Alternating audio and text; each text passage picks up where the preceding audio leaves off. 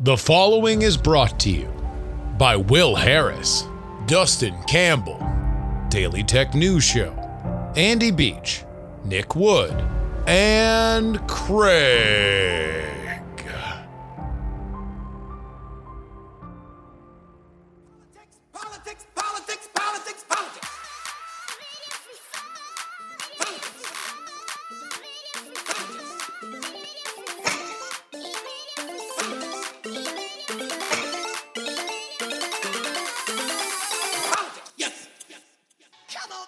Hello and welcome everybody to the Politics podcast for December 8th, 2021. Your old pal, Justin Robert Young here.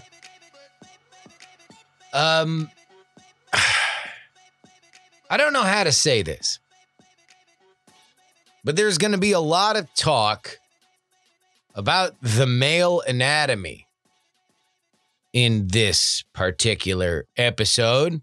I know that there are some of you that happen to listen to this with your children, and I don't know where you are in terms of nomenclature or understanding, but I would say if the word penis is not in their vocabulary, then this might not be an episode to play in the minivan. No, we're talking about wieners, dingalings, at least in two of our different stories. First, we are going to have, and I'm not embarrassed by this transition, a remembrance for Bob Dole, who late in his career talked a little ween and ultimately became probably more beloved amongst pop culture for it. That is, of course, not the headline of his life. We will get into all the nitty-gritty detail there. Brian Kemp in Georgia has an opponent, and it's fairly formidable. David Perdue, the man who very barely lost to Jon Ossoff in Georgia, will now challenge Brian Kemp in the Republican primary. He is a fairly established candidate. Exactly what is his opening message and how well do I think he will do? We will discuss that. But let's get back to penises. Penis Politics is the new book by Karen Hinton. She is not only an ex-communication shop denizen for Bill de Blasio, but she also worked in D.C. and while he was the Housing and Urban Development Secretary, worked with now deposed Governor of New York, Andrew Cuomo. But her book is not simply a political memoir. No, it is also tales from her youth and navigating the world of male-dominated spaces, for which politics can certainly be considered one of them. The interview is great. I think you're going to love it. But first,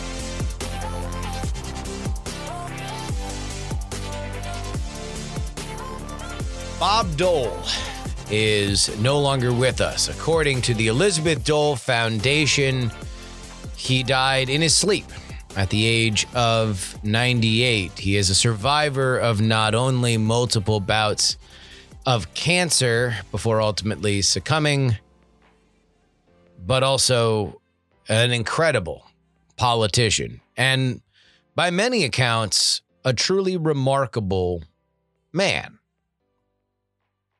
And we're going to talk about all that in this segment. But ultimately, you know, there's a saying that funerals are for the living. That when we think about the heroes that have come before us, the lives that they lived were for them. The lessons they leave are for us. And if Bob Dole was a remarkable constant throughout his life, there is one lesson that I believe is sorely, sorely needed in our modern political meta. And that is this: Bob Dole was a truly exceptional loser. But let's not start there. Let's start with why we think of Bob Dole the way that we think of him. Indeed, there is a story that a friend of mine's brother was a cop down in Fort Lauderdale. And during the 1996 campaign, Bob Dole came down on a campaign stop through Miami. And so he's coming through to greet all of the different law enforcement members who were there. And my friend's brother decides that he is going to, in his right hand, hold a pen in the iconic fashion that Bob Dole did. Now, before I tell you Bob Dole's response, let me explain to you why Bob Dole held that pen in his right hand in the manner for which he did for the entirety of his public life. Charging a German position in northern Italy in 1945, Dole was hit by a shell fragment that crushed 2 vertebrae and paralyzed his arms and legs. The young army platoon leader spent 3 years recovering in a hospital and never regained the use of his right hand. To avoid embarrassing those who tried to shake that right hand, Dole always clutched a pen and reached out with his left. Now let's pause here. Let's think of every thin-skinned politician story that we have heard. Politicians that don't get the right salad and berate their staff. Politicians that make mistakes and then lie and say that they never really did it. So, to go back to our story, Bob Dole is in the middle of a presidential campaign that is pretty much destined to lose from the moment that he starts it. He gets up, and this young cop is making fun of the fact that Bob Dole always carries a pen in his hand. And Bob Dole looks at it, looks at the cop, and says, "Oh, geez." Gives him a big smile and thanks him for helping with this campaign stop. Didn't give him a dirty look. Didn't pretend it wasn't there. Acknowledged the joke, took it as a compliment, and thanked the man for being there. Let's go to 1976. Dole is the vice presidential nominee and is debating the eventual Vice President Walter Mondale. Now, in this, he gets a little spicy during a question about why Dole supported a pardon for Richard Nixon along with Ford, who he was on the ticket with. Dole deflects to another topic, a.k.a. the war started under Democratic presidents. When you were running for the Senate, you said that the pardon was prematurely granted and that it was a mistake. You approve of it now, and if the issue was fair game in your 1974 campaign in Kansas, why is it not an appropriate topic now? It is an appropriate topic, I guess, but it's not a very good issue any more than the war in Vietnam would be, or World War II, or World War I, or the war in Korea. All Democrat wars, all in this century. I figured up the other day, if we added up the killed and wounded in Democrat wars in this century, it'd be about 1.6 million Americans, enough to fill the city of Detroit. Now, vice presidential candidates are historically the attack dogs of their campaigns. And that one is spicy even by modern standards. For anybody who thought that Bob Dole was just this kindly old man and he didn't have any teeth, that man just laid millions of dead bodies at the foot of one political party. Now, he was criticized for this. Mondale shot back at Dole after it that he had richly earned his reputation as a hatchet man. And after an initial weaselly, well, that's not really what I said, Dole owned up to it. And he had this line: I was supposed to go for the jugular, and I did. It was my own. You know, in doing research for this segment, you see so many just kind of one-liners from Bob Dole. And there is, I think, an understandable admiration between Bob Dole and various comedians. We're going to get to that in a second. Dole's best known public foray was the 1996 election, wherein he was the GOP nominee against, running for re-election, Bill Clinton. Now, a reminder, this is before Lewinsky. This is after the Hillary Care push. So Bill Clinton is still very popular, but has yet to become the controversial character that he would become after Lewinsky. I mean, he was still controversial. This is the rise of Rush Limbaugh and stuff like that. This is post the Republican Revolution that brought Newt Gingrich to power. So it's not like he's universally popular, but he's popular enough with enough people that he's probably going to win. And in the optics of this election, there could not be more of an opposite pairing, right? You've got, for the Democrats, the spry future of America, the bridge to the 21st century. Don't stop thinking about tomorrow, Clinton, versus the caricature of a Republican, a crusty old white guy. And of course, it didn't help that at the time, Bob Dole was 73, the oldest man to ever seek the office of the presidency for the first time. Now, in our modern context, 73 looks like a real spring chicken. Since then, we've elected a 75 and a 79-year-old to be president. But back then, Bob Dole was the oldest person anyone could imagine. And by the way, he did himself no favors. Once referred to the Brooklyn Dodgers on the trail. The Brooklyn Dodgers.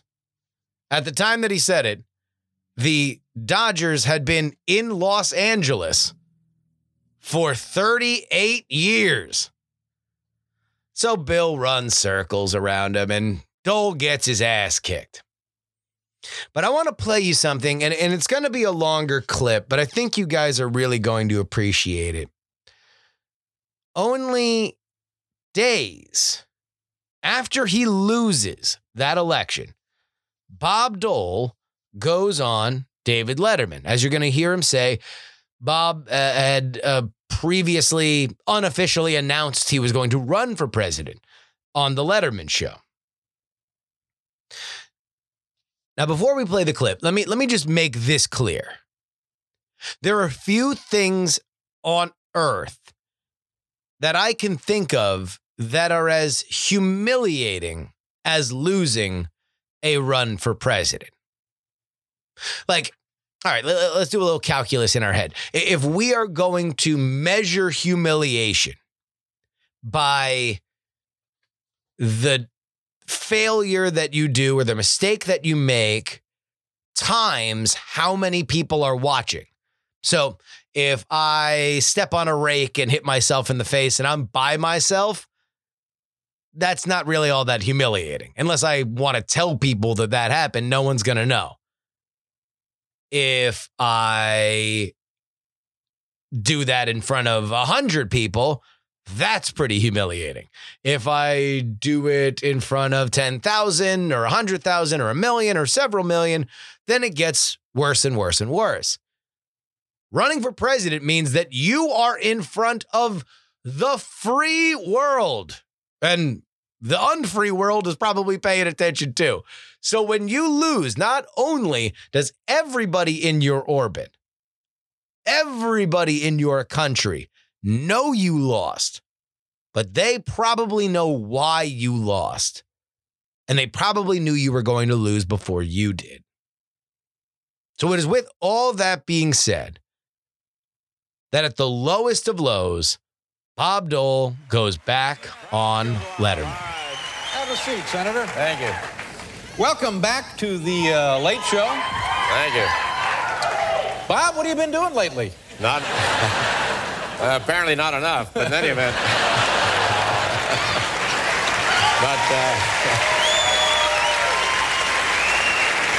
I had a question for the president. Yeah. Yeah, how about 2 out of 3? You know, that to me, that brings up a question that I think everybody had, the last 96-hour blitz deal. Right. How the hell could you survive that? How could you do that? We're half an hour into this thing, and I need a nap. Right. Yeah, I know you're going to be in 4 cities in, 4 weeks? That's great.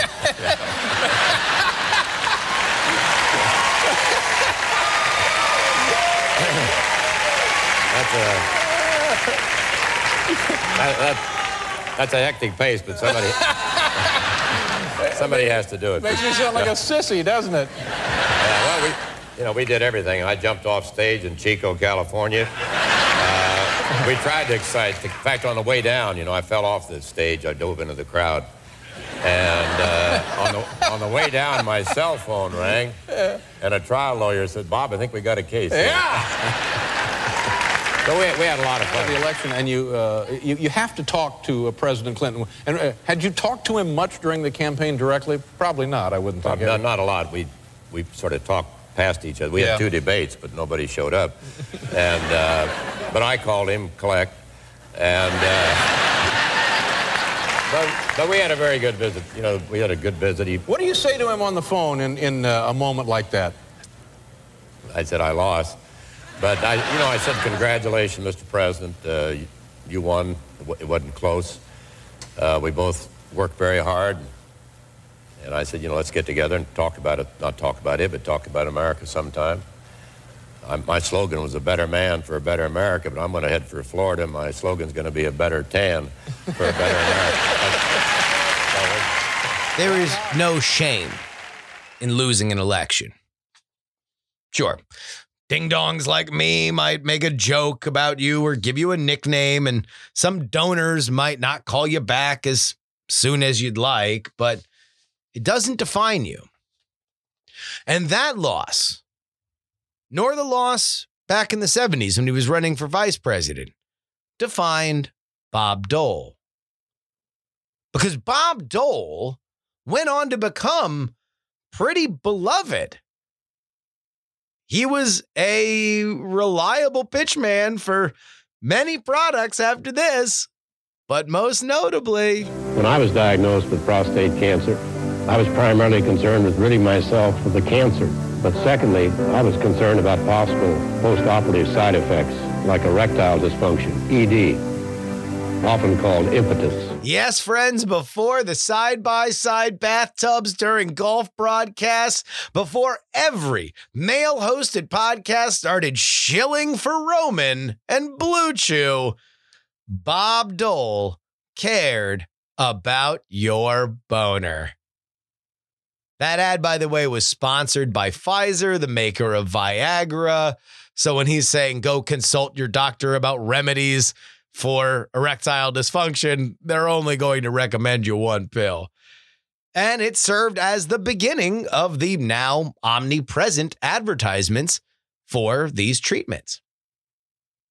And while that ad was serious, Bob Dole very much had a sense of humor about all this. In fact, he did other ads that referenced his role as the stiffy supplier. Here's my favorite. I can't remember if I've talked about it on this show before, but it's something that I find to be iconic. This is a Pepsi ad that aired during the Super Bowl. In it, Britney Spears is dancing, and the world literally cannot look away. Comically, men, women, children, old people, they are stopping what they are doing because the muse of the moment is shaking it in front of these Pepsi trucks. There is women at a bowling league that are trying to mimic the dances. There is a short order cook who is slack-jawed watching the television, so transfixed that the grill behind him has been set aflame and the fire department needs to be called. The staff of a local Coca-Cola bottling plant are all eyes on the television watching Britney. But the end of the ad is what I want to point you to. Here's the clip.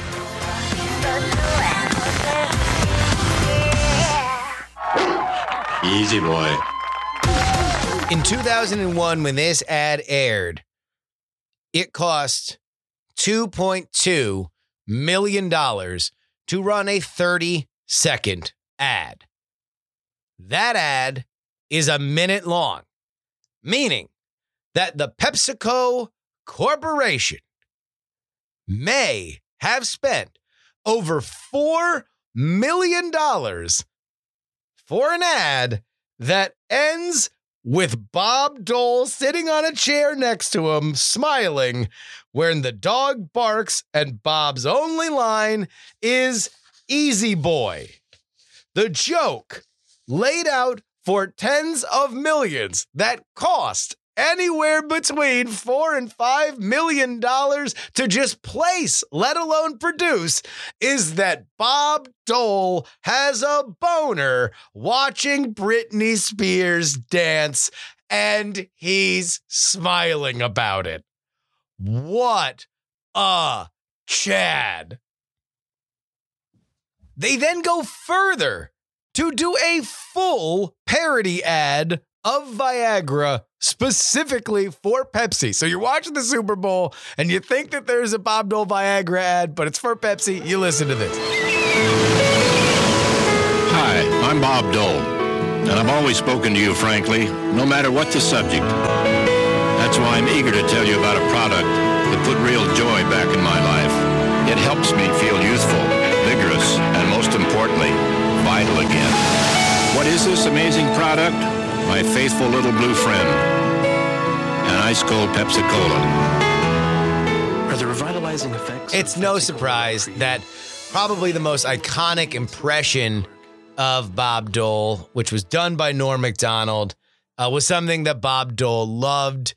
Here is a clip of them together on Saturday Night Live. And then briefly after that, you're going to hear Norm Macdonald talking about him to Conan O'Brien. I don't think so. Oh, really? Because, it'd be good for me. Kind of help keep you on the front pages, Now, believe me, Norm, running for president doesn't always keep you in the front pages unless you, of course, take a dive off a podium. Yeah, that did get a lot of coverage, didn't it? Yeah, and thanks for noticing here on Saturday Night Live. I appreciate it. I don't write a lot of this stuff. How do you? Yeah. The greatest offense of all. I didn't write it. Was it fun working with him? Was it exciting? Oh, yeah, because he's my hero. He's been my hero for a long time. Mm-hmm. To meet your hero. Do you have a hero?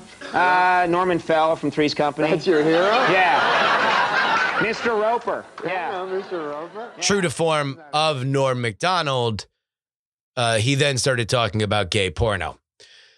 Also insane that Bob Dole survived Norm Macdonald. Now, I want to end this segment by going back to something.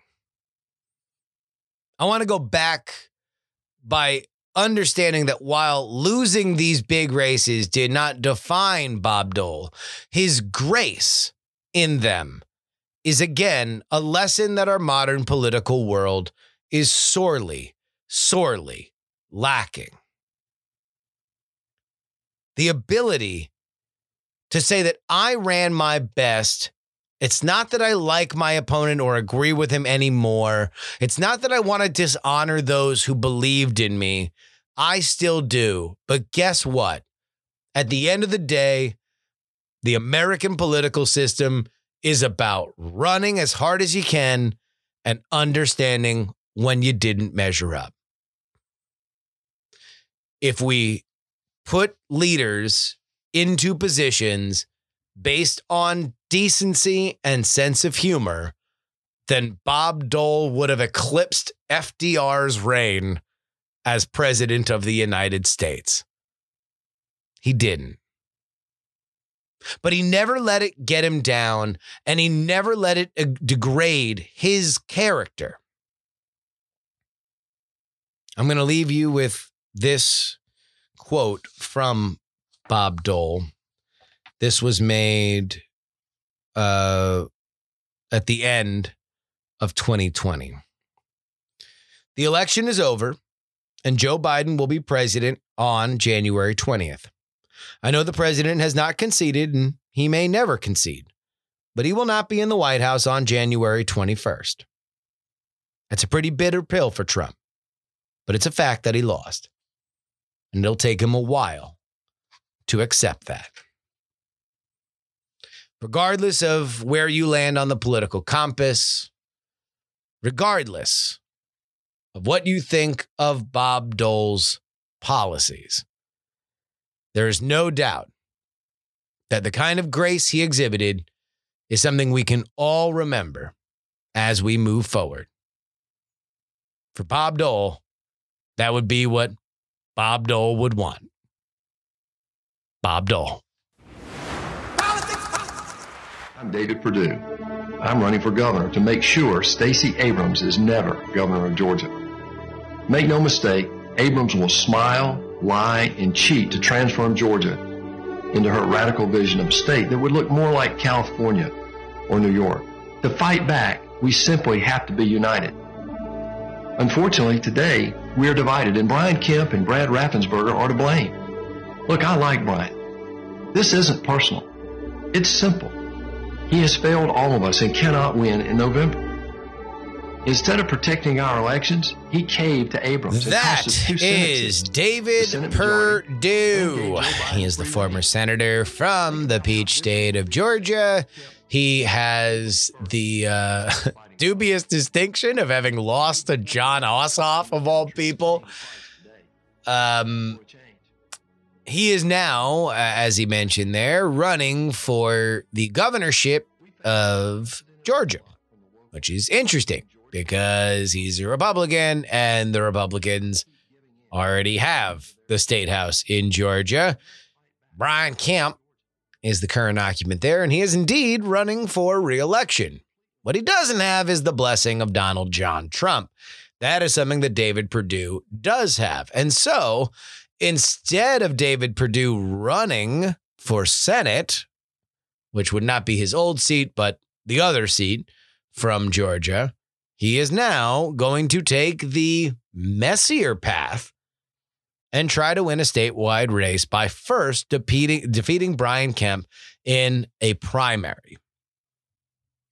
Now, there's a lot to unpack here. Number one, Perdue's a pretty good politician, and I don't think he would have lost his Senate seat if either Trump had not turned that election into a voter suppression operation for driving away Republican votes because people were so disenchanted by his loss in Georgia. If he would have just kind of taken that with grace and said, hey, look, we really, really, really need you to get back out there and vote for Perdue and Loeffler, I think they probably both would have won. Instead, he made everything a loyalty test.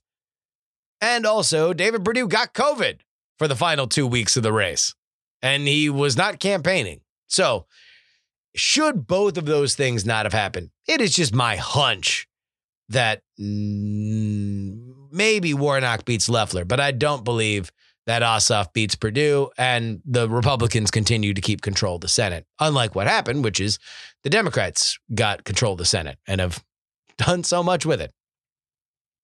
Still, Perdue has won statewide.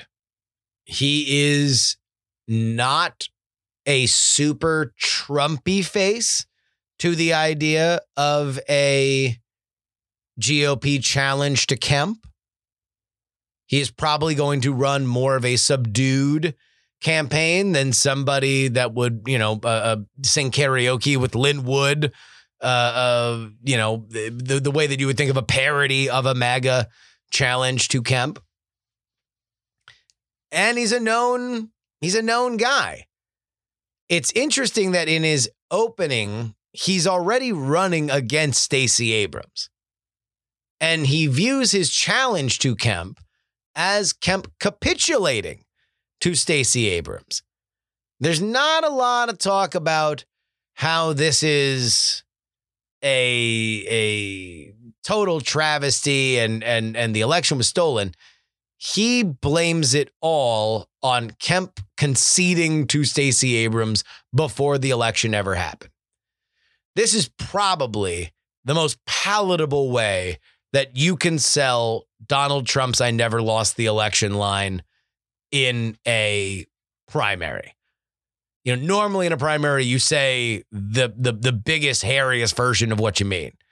But here he's kind of trying to craft a message. How will Kemp run against him? That is a question. What is not in question is that Donald Trump has already endorsed David Perdue. Looks like I'm going to have to go back to Georgia.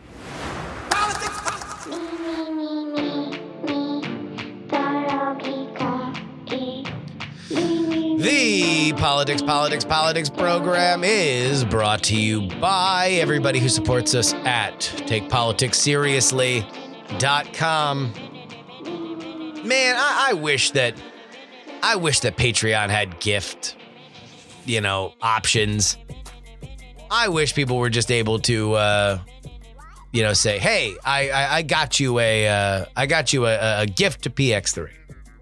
But if you are a fan of the show, or a fan of the show, and you want to get him something special, something that isn't going to run up against the supply chain, isn't going to run up against inflation, well, you can do so by heading on over to my Cameo.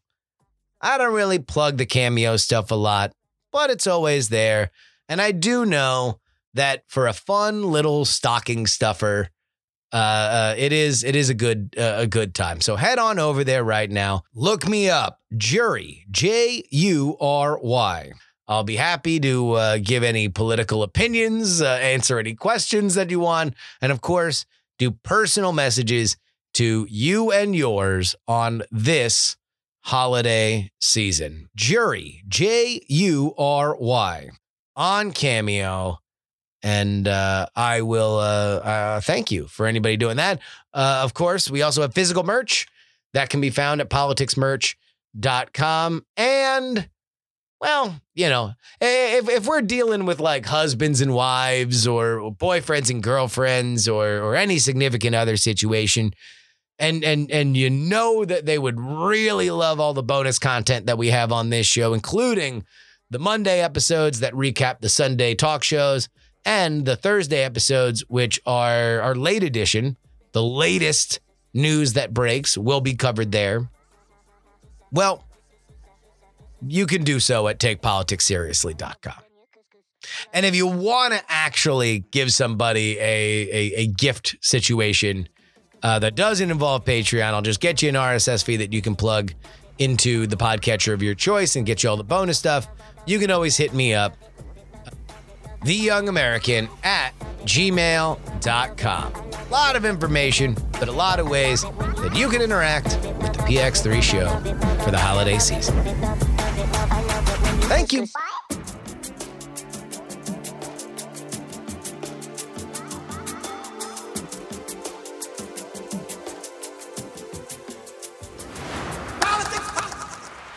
There can be no doubt that various organizations have memories. various leaders will find paths of least resistance. And bad behavior is often curdled and overflowing in dark corners. It's in these areas that I think anybody can reasonably understand that misogyny rears its ugly head. It's something that I've been around for most of my life, growing up as the son of a single mother. And while there are few vocations that truly have personalities, the worlds of politics and sports are two of them. And it's with that we bring on Karen Hinton. Karen's new book is called Penis Politics, which, for the eye-catching name, is truly about her journey, one that led her from Mississippi to Washington, D.C., and eventually in the employ of two names for which you will know very well, Andrew Cuomo and Bill de Blasio. She is here to talk not only about her experience in the New York City and New York State political scene, but also her perspective on everything involved in gender dynamics, power, and everything in between. And so let's welcome her. Welcome to the show, Karen. Well, thank you so much for having me on your show. I appreciate it. Now, I kind of feel like this, as soon as you wrote a book called Penis Politics, like you had to come on this show just because our audience and myself included, it is absolutely catnip. We are fascinated with the reality of running campaigns and government beyond the slogans and the chants, the reality of what it is, and something that is literally the title on the book being so direct is something that we had to explore. So let's start here. What is penis politics and how important are they to the day-to-day operations of the roles that you have held throughout your political career? Great question. As the subtitle says, Penis Politics is a memoir about women, men, and power. It's not all women, but most women, and it's not all men, but it is always about power. And yeah, some people may find the title kind of shocking, but Penis Politics is about conduct that's much more shocking than the official name of a body part. Yeah. It's about discrimination, harassment, abuse, and misogyny. And it's illegal in most states. And I wanted to come up with a shocking name to something women struggle with and live with, from small, everyday harassments and abuses in the spectrum all the way to violence and rape. And it is more than just about the abusive use of modern day politics. It's about how all of us, all women, have to navigate the world that powerful men create for them, whether the men are politicians, fathers, teachers, coaches, professors, bosses, CEOs, or your male colleagues. I mean, I think it is from the law firm to the grocery store, from the doctor's office to restaurant waitresses. I mean, it's a really just pervasive in the entire cultural society of our country. So I want to drill down more into politics in a second, but I do want to stay on this theme because I know it is a large guiding force of the book itself. And not only is this a political memoir, but also a memoir kind of just about professional women and women in general. In the fields you've worked in your career, how have these dynamics changed the most? And let me just ask you more specifically, what has changed the most in your opinion? And then on the flip side, what has been as bad as it's ever been? Another good question. Okay, so let me think about that. I think that penis politics is woven into the fabric of our lives. We experience it everywhere, in romance, in sports, home, in school. And one of the first experiences that I had with what I now call penis politics was in high school playing basketball. And a school official abused one of my very closest friends. Mm-hmm. What he did to her was emotionally and physically brutal. And in most states, it's a crime. That was 50 years ago. But look what is happening in girls and women's sports today.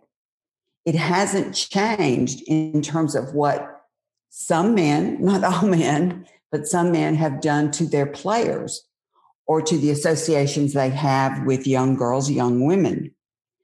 And the best thing that has happened, though, in just this past year or two, has been the young women speaking out about what's happening to them.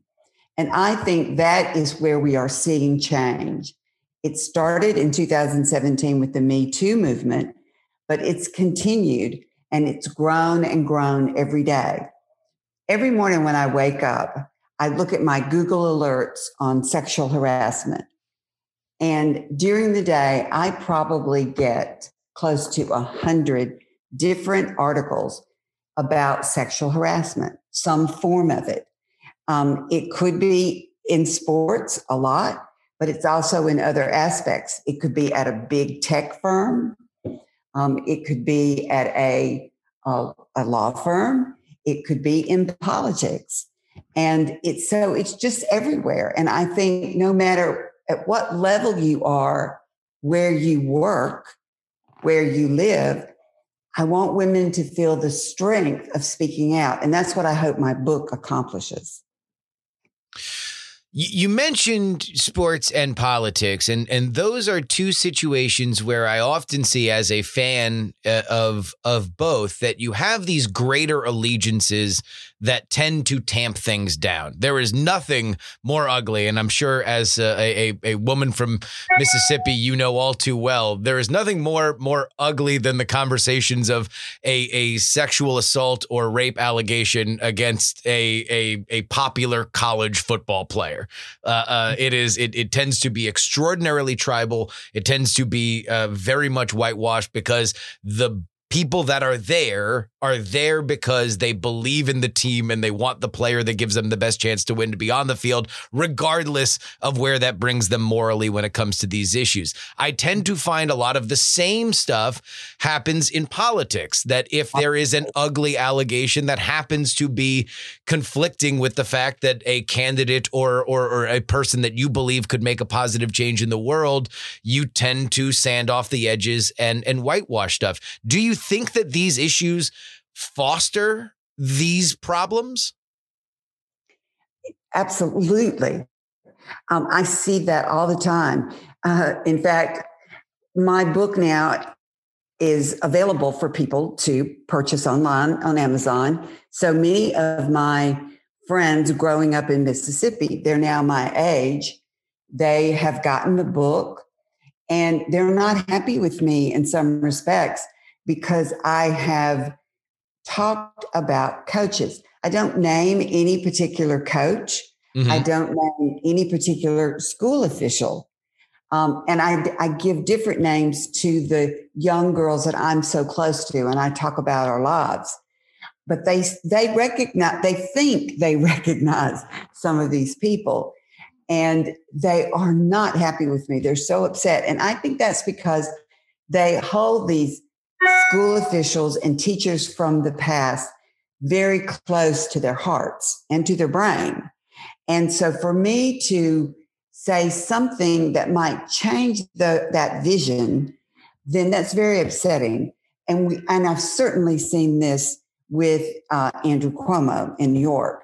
Mm-hmm. Look, this guy did a lot of great things for New York. I don't take that away from him. The work he did on marriages, I'm sorry, I'm losing my thought, gay marriages, right? Yeah, marriage equality, sure. Marriage equality, thank you. Yeah. Marriage equality, as well as family leave, minimum wage, even infrastructure building. I mean, he's really taken hold of a lot of problems and tried to work on them and did very well.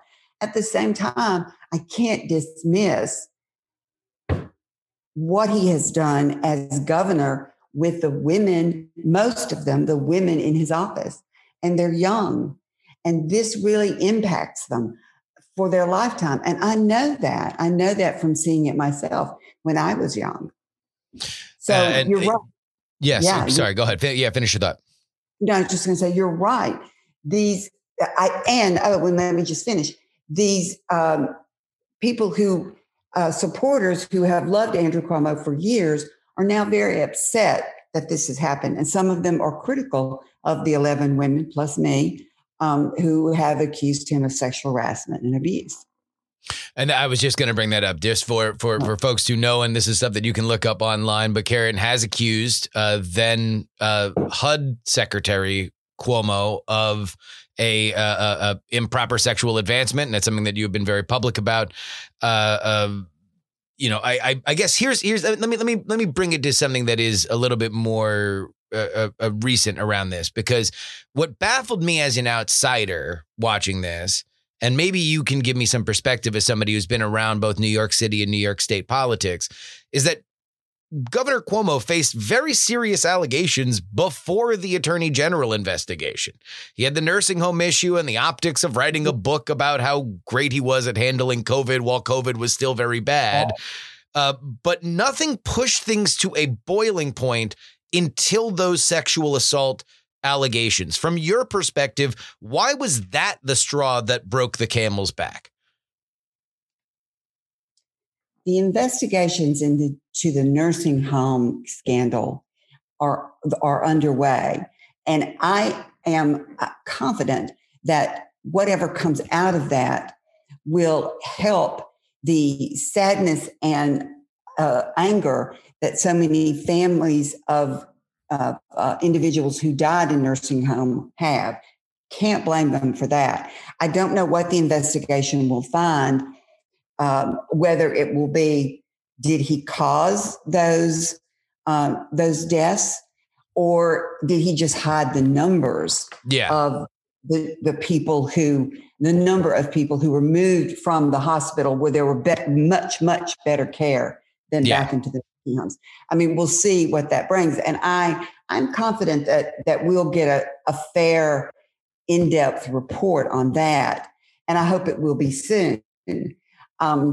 So what pushed, I think, the 11 women coming forward was in fact Representative Ron Kemp and Lindsey Boylan, who was the first woman to talk about the harassment. Lindsey Boylan came out first talking about what happened to her, but it never really grabbed anyone at first. It just sort of sat there for a while. And then Ron Kemp came out and said he was bullying him and threatened to destroy his career because Ron Kemp was being critical of the nursing home scandal. Yeah. And I think both of those things really just impacted these other women who have been holding it back, wondering, if this was something they should talk about. Because women often don't want to talk about it. They hold it in. They don't tell anybody. And I think because it just upsets the barrel cart, it just makes them feel like, oh, I'll get fired, or they'll accuse me of what happened. They'll say I'm a liar, which in fact is what happened when they all spoke up. So I think that is what really lit the fire on what happened. Do you think that you would have seen the outpouring of women if Cuomo had not been damaged politically by the nursing home scandal, if he was still as popular as ever and maybe his book sells a lot more and he's still doing his brother comedy act on CNN? Like, do you think that the environment would be right for these women to come forward? I do. I do think that because of the Me Too movement. And I also think women, young women, not women my age, but I'm 63, but young women in their 20s and 30s, they are smarter than we were about this issue. They're going like, whoa, wait a minute. What's happening here? Why is this happening? And they heard about the stories coming out of Hollywood as well as the stories coming out of the media networks. So I think that was in part why this thing resonates even without the nursing home scandals. Though I do think it helps. It helped because people now are really questioning why he's incapable of taking any criticism and being so afraid of mistakes. Look, there were other states in the country who did the same thing he did with nursing homes. Yeah. And unfortunately, that's what happened. And that is in part because of the Trump administration talking about that very subject. I don't know why it happened that way, because I've been in nursing homes. I know that they don't have the care that a hospital would have. Nonetheless, it was done. But then he goes and tries to hide the numbers. Yes. And I've seen him do that in other things. So, because he wants to protect himself from any criticism. A good politician, I believe these days, needs to accept the mistake, try very hard to fix it, and apologize and help the families or the individuals who are harmed and damaged. But he will not do that. That's not his nature. Can you describe for folks that are not in New York the divide between Albany and New York City, the office of the governor and the office of the mayor? It's always been there, this divide. Mayors of New York City have always fought with the governors. And it's hard to understand, other than New York City has 8 million people. The rest of the state has 8 million people. So New York City feels like it's its own state. So they want to do things that they need to do for people who are jammed into each other. Mm-hmm. It's a whole different atmosphere. It's a whole different set of problems in many cases than the rest of the state. So the governors and mayors have argued over what to do, what not to do, where the money goes, where it doesn't go. And a governor has to win with votes from the other part of the state. So it's a tussle that way. But with Andrew Cuomo and Bill de Blasio as mayor, these were two individuals who had been friends when Bill de Blasio worked for Andrew Cuomo at HUD. And I believe Andrew Cuomo thought that Bill de Blasio would follow him and would do what he told him to do, just like at HUD. The former mayor before de Blasio was Michael Bloomberg. Mm-hmm. Michael Bloomberg did whatever he wanted to do. Why? Because he had money. His own money. He didn't need a campaign contribution. He didn't need help from the real estate industry. He didn't need any of that. He didn't need term limits. He wrote it so he could run again. Right, exactly. And so, now then Bill de Blasio comes along and Andrew says, oh, thank God. Whew, now I've got somebody who'll do what I tell him to do, just like everybody else who's ever worked for him. You've got to be loyal and you've got to stay on his message. But he's mayor now of a large place, a big, bustling place, complicated with a lot of different issues. And the two of them just locked horns. And, I went to work for Bill de Blasio thinking that I could somehow be helpful. Mm-hmm. Well, my idealism that I was going to usher in Kumbaya or something was quickly shattered because Andrew didn't want it. He hated me. He called me disloyal. He called me a traitor. I mean, it was bizarre. And because I wanted to try to be helpful, but I couldn't be. The locking horns, I couldn't get them undone. From the outside, as COVID began to grow, one of the things as I was watching things get as bad as they did in New York City and having friends and family that are there and having, whatever personal stake is there, the one thing politically that I couldn't shake is that the disunion between Governor Cuomo and Mayor de Blasio was having a material, if not deadly effect on that first wave, if not going forward. Do you think that that's an overstatement from your perspective? No, it's not. New York. Go ahead. Oh, yeah, sure. And I was just saying that it's not an overstatement, because I do believe that New Yorkers have suffered because of it, that certain things didn't get done as well as it should have been done because the two of them argued about it.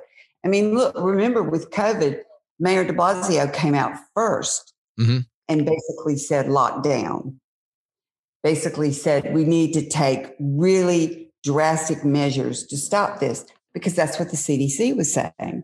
And that's what other people in high positions understanding science was saying. The governor at that time said, whoa, wait a minute, let's back up. Let's wait and see how it plays out first. And finally, the governor figured out, okay, that's the way to go.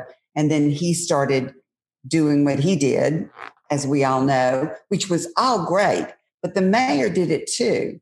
And the fact that they disagreed at that first moment in time on COVID was harmful to the way it all played out later. So I do think, yes, it's been very harmful for New York City residents as well as the rest of the state. It just totally. It was a very disheartening, kind of moment watching in a crisis that I think everybody can understand is something that was deadly, was killing, thousands of people a day. And oftentimes that amount in New York City over, a month or several week period, that beyond the fact that we were having this during an election year where you can understand that a very controversial president is going to argue with, governors of certain blue states, that even within the Democratic Party, the egos were so intractable with those two guys specifically, two people that you know very well, that there could not be, just some kind of meeting of the minds, a side-by-side leadership coalition on something that was so pressing. It sounds from your voice that was not necessarily a surprising thing that they couldn't come together during that moment.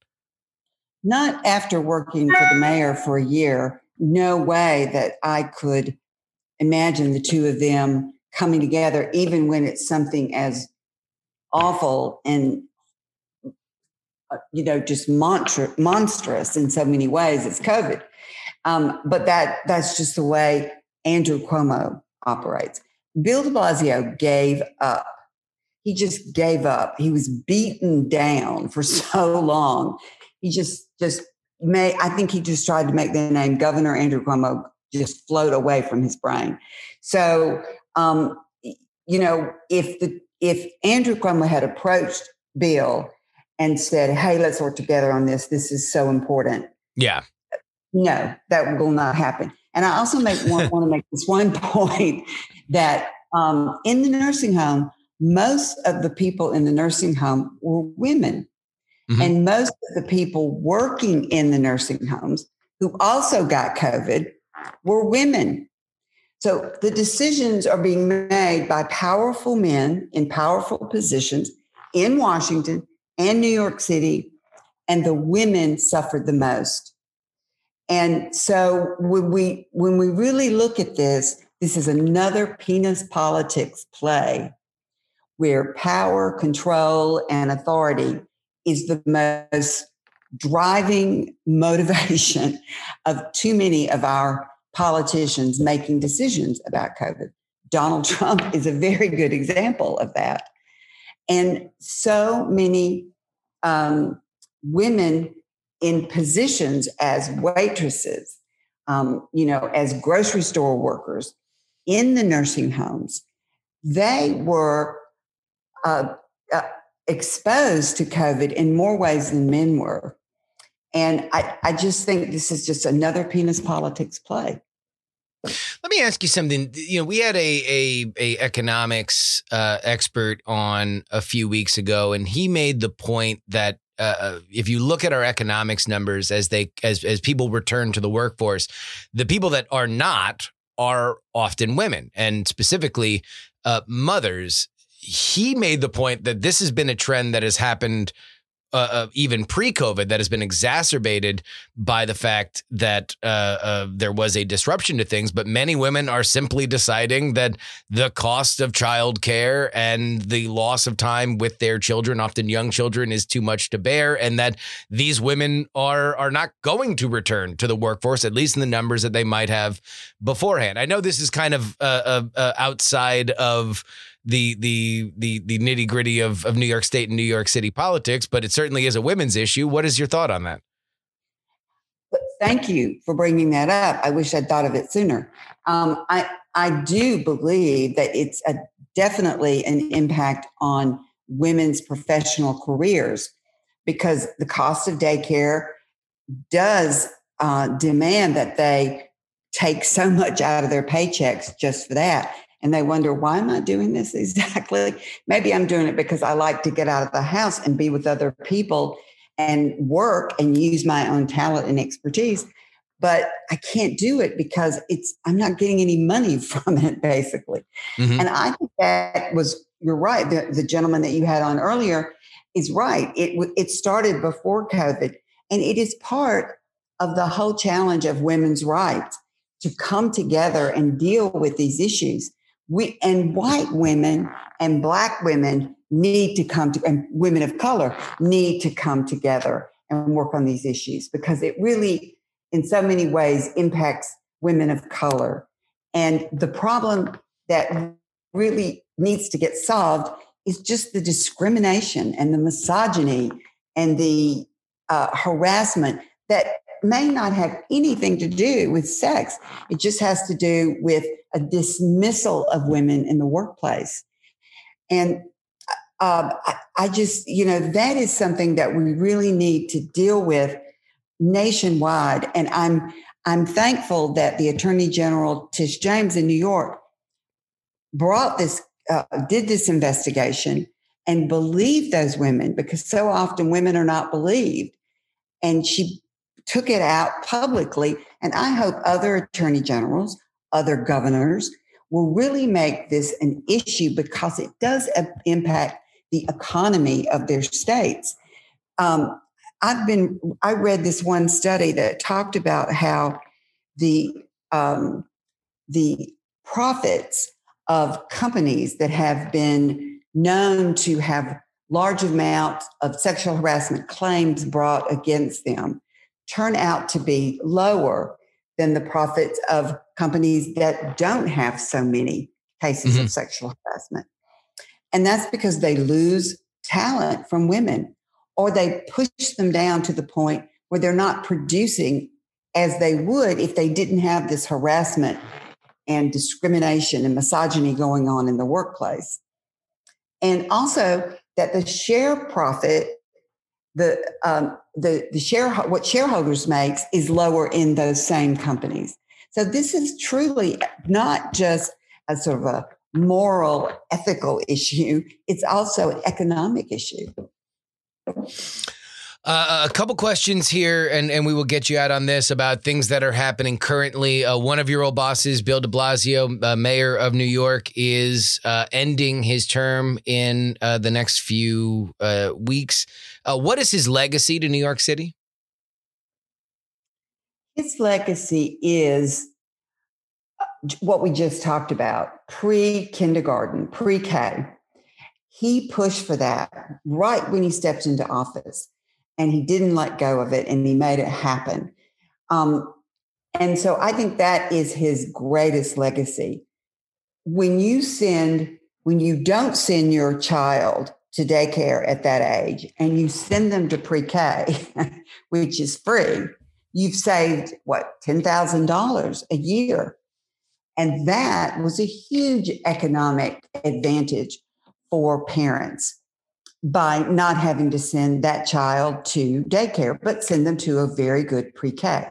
So I think that's his greatest legacy. He's also done a lot of tremendous work in affordable housing.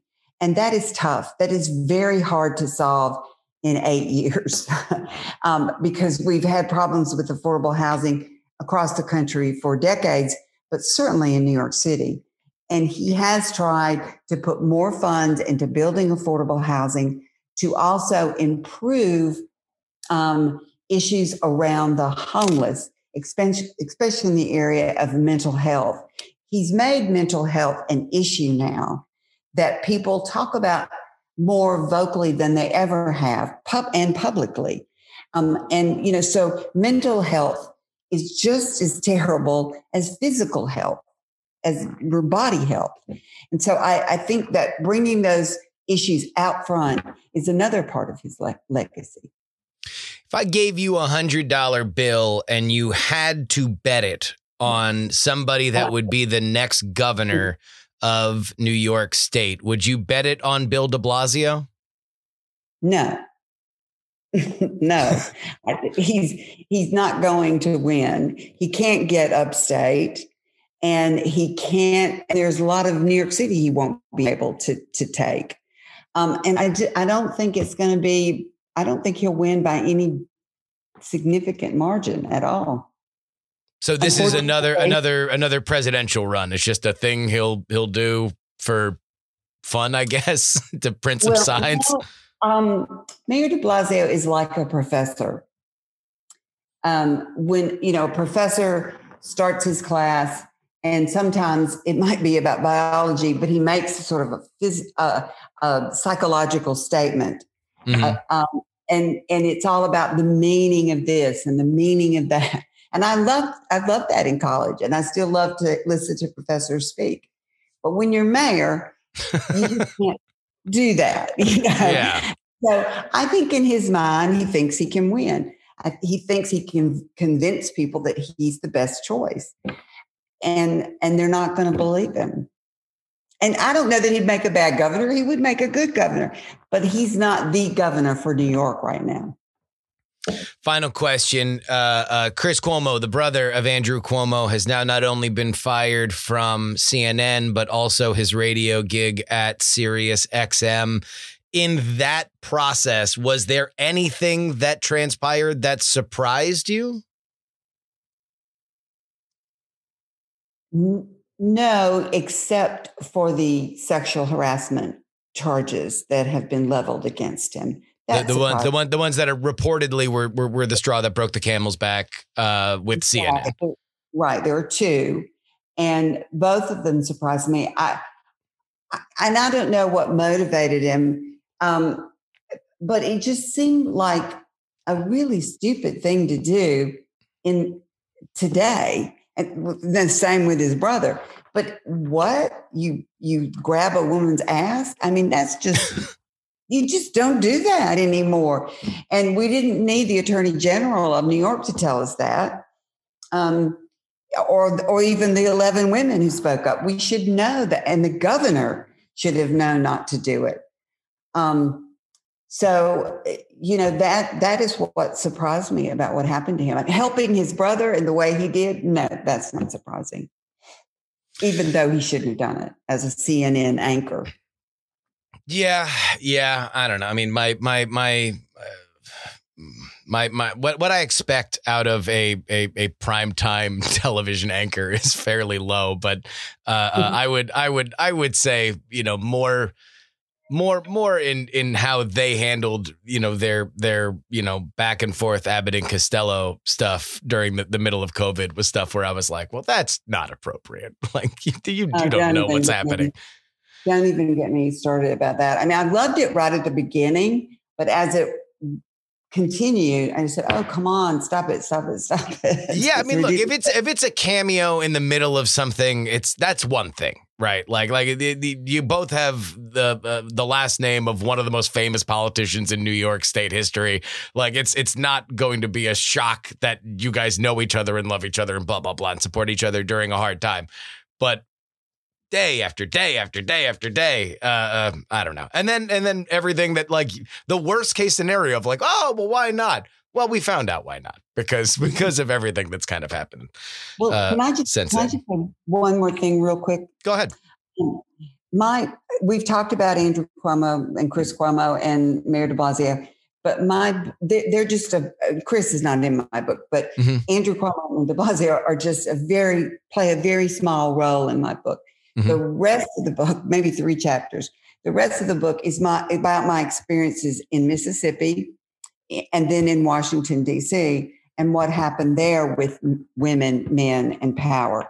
So I hope people will read my book with that in mind, that I'm not just talking about Andrew Cuomo the whole time. It's about all the things that I've experienced, both in my own romances, at home, in school, in college, in politics in Mississippi, and then in Washington, D.C., which is really the center of so many sexual harassment and sexual abuse cases. My Lord, it never stops pouring out. And of course, New York is the same too. But I just want people to understand. And now, have you read my book yet? I have not. No, I have not been able to get through the book yet. I know you're busy, but you got to read it. So I hope you do. Now that you've challenged me on the show and people will continue to ask me whether or not I finished it, then now I will we'll make more of an effort. That was the reason. Well, I'll tell you what, that is all the maneuverability and effectiveness of somebody who's worked in communications in New York City. Karen Hinton is, of course, the author of Penis Politics. You've been amazing, Karen. Thank you so much for taking time out of your day to speak with us. Well, thank you. Appreciate it.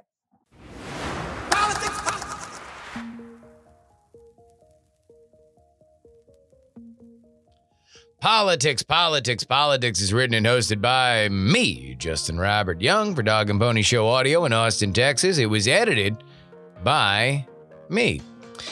You can say thank you to Karen Hinton, author of Penis Politics, our guest, by heading on over to px3guest.com. Let's make sure we do this. Karen was very gracious with her time and was indulgent of the fact that we wanted to have a more politically focused interview. So you know how it works. It always feels better when you get compliments online. So if you could help the show by heading on over to px3guest.com. Our email is theyoungamerican@gmail.com. Our Twitter is PX3Tweets. You can watch me live on the internet Mondays, Wednesdays, and Fridays at px3live.com. Share this podcast with your friends and family. px3podcast.com. Our merch is found at politicsmerch.com. You want to hit me off with a little Christmas bonus, Well, you can give me a one-time donation to paypal.me/payjury. Venmo is Justin-Young-20, and our Cash App is PX3Cash. If you would like to send me something in the P.O. Box, you can do so at P.O. Box 153-184, Austin, Texas 78715. Again, that is P.O. Box 153184, Austin, Texas 78715. And man, I'll tell you what, I love everything that comes in the mail, even the puzzling stuff. So a listener by the name of Will in Utah sent me candy bar wrappers. All right? Candy bar wrappers. They are... So basically, if I had a bunch of unwrapped chocolate candy bars, if they all came to me, I would say, well, thank God, no need for anybody to put packaging on these. I have my own candy bar wrappers. So I have the silver foil part and then the wrapper, what would be on what you would see in the display if I were to then sell these candy bars at a market. And the lead image there says Capitol Hill, and then below it, it says, this is what I think about when you wax nostalgic about those Capitol Hill bars. Please don't die. So they are not PX3 rappers. They are not Justin Robert Young rappers. They are not even necessarily politically themed, except to say that they have a Capitol Hill logo and a message that this is what the person for whom printed these candy bars, and I guess I'll say it's from Just Candy. I don't know if that is if our listener here is that's their business, but it's from Just Candy. Look them up if you need expertly printed candy bar wrappers. I love it. It's just so good. Send me stuff like that. P.O. Box 153184, Austin, Texas 78715. Of course, the only way that you can get the bonus content is by heading on over to TakePoliticsSeriously.com. $3 tier gets you 2 bonus podcasts per week covering all the news that we miss on our free podcast schedule. And, of course, the $10 tier gets you all that plus your name right at the end of the show because you are part of the Titanic. $10 tier. Idris Arslandy and DJ Katie Mack, Niemeister, Dr. G. Lord Scale, Dakin Say Anile, Admiral Flapjack, Utah Jimmy Montana, Edmund Pluribus Unum, Speed Spicery, 70s TV Salesman, Oh Spy, D. Really, and Gloria Young for King of the New World Order, Zombie Doc, Edison, no mention on the podcast, please, .com Junkie, DP4 Bongo, Jewish Lives Matter, 100 Mile Runner, Staff Sergeant Poopers, Double K Ranch, Pop Gold, Ye Old Pinball Shop, John, Snuffy's Off Route 44, Super Zoomy, Neil, Charles, Darren, Olin and Angela, DL, Stephen, Chad, Miranda Janelle, Chief Andy, Robert, Casey, Paul, Richard, D Laser, Just Another Pilot, Middle Age Mike, The Jen, Will, J Pink, and Andrew. If you'd like to join their ranks or just get the bonus podcast, you can do so at TakePoliticsSeriously.com. Another episode for you on Friday. I think you guys are going to like it. Till then, this is your old pal, Justin Robert Young, saying some shows talk about politics, others talk about politics, and still more discuss politics. But this is the only program that dares discuss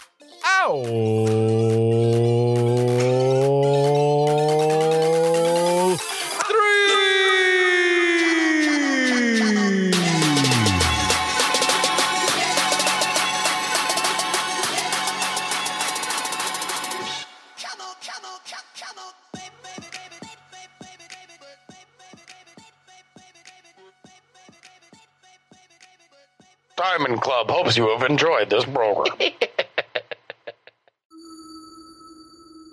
Dog and Pony Show audio.